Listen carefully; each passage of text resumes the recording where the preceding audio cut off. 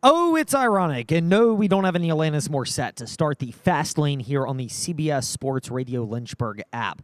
We're live at the ACC basketball tip-off. We will have plenty of basketball coverage, including around 5:10-ish today. Kenny Brooks, Virginia Tech head women's basketball coach, and around 5:20 today, Coach Amako Agukwa-Hamilton, Coach Mox, the UVA Cavaliers, Lady Cavaliers head women's basketball coach. But we start off, ironically, at an ACC basketball event, talking neither the ACC nor basketball, because Liberty's at Western Kentucky this evening. That is the big matchup on the gridiron tonight. It's huge. It's one that's been circled for most Liberty fans since you saw the odds at the beginning of the year that Liberty was the second shot in Conference USA, second betting favorite behind Western Kentucky.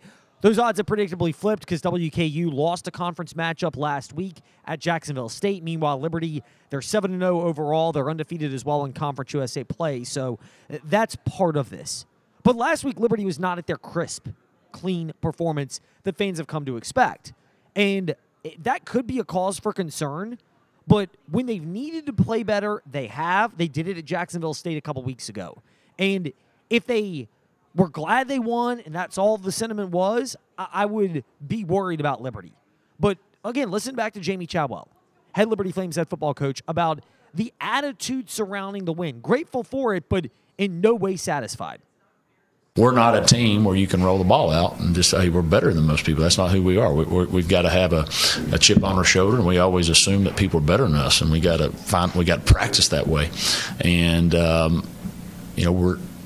each week we're getting closer to understanding that, but we were very close to touching that hot stove too, and learning it the hard way. Jamie Chadwell, head Liberty Flames basketball coach, speaking on that, and then he went even more into depth, which shows, again, there's a lot of focus around this Liberty Flames team. The product they put out there in the 42-35 win against Middle Tennessee last Tuesday night was not what they expect and not what they need to be able to consistently perform at a high level. And I get it. WKU, they're 4-3 this year. It's understandable that that's the case. One of those losses was at Jacksonville State. We detailed that ahead of the Liberty matchup.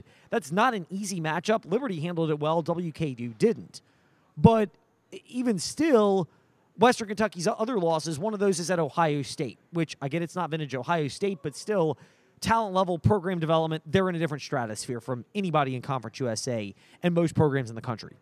And yet, Western Kentucky lost that game fairly handily. Here's the thing, though. If Liberty was not aware of how they performed against Middle Tennessee, I would 100% be concerned. But Jamie Chadwell elaborated that they knew there were a lot of areas this team was just way too sloppy.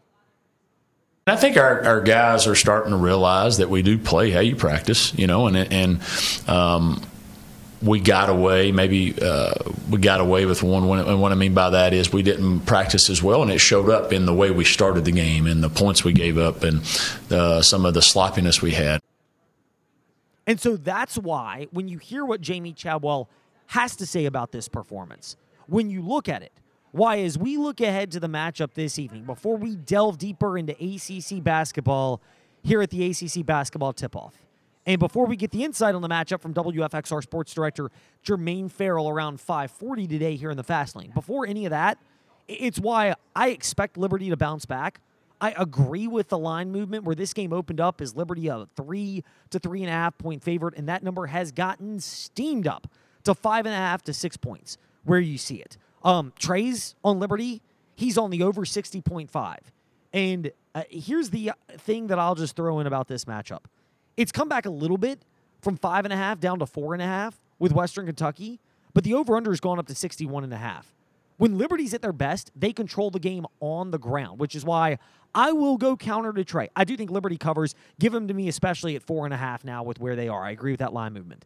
But I think Liberty at their best, they run the football, and they play that type of offense, and they can limit a Western Kentucky team that doesn't look like Austin Reed is at full health.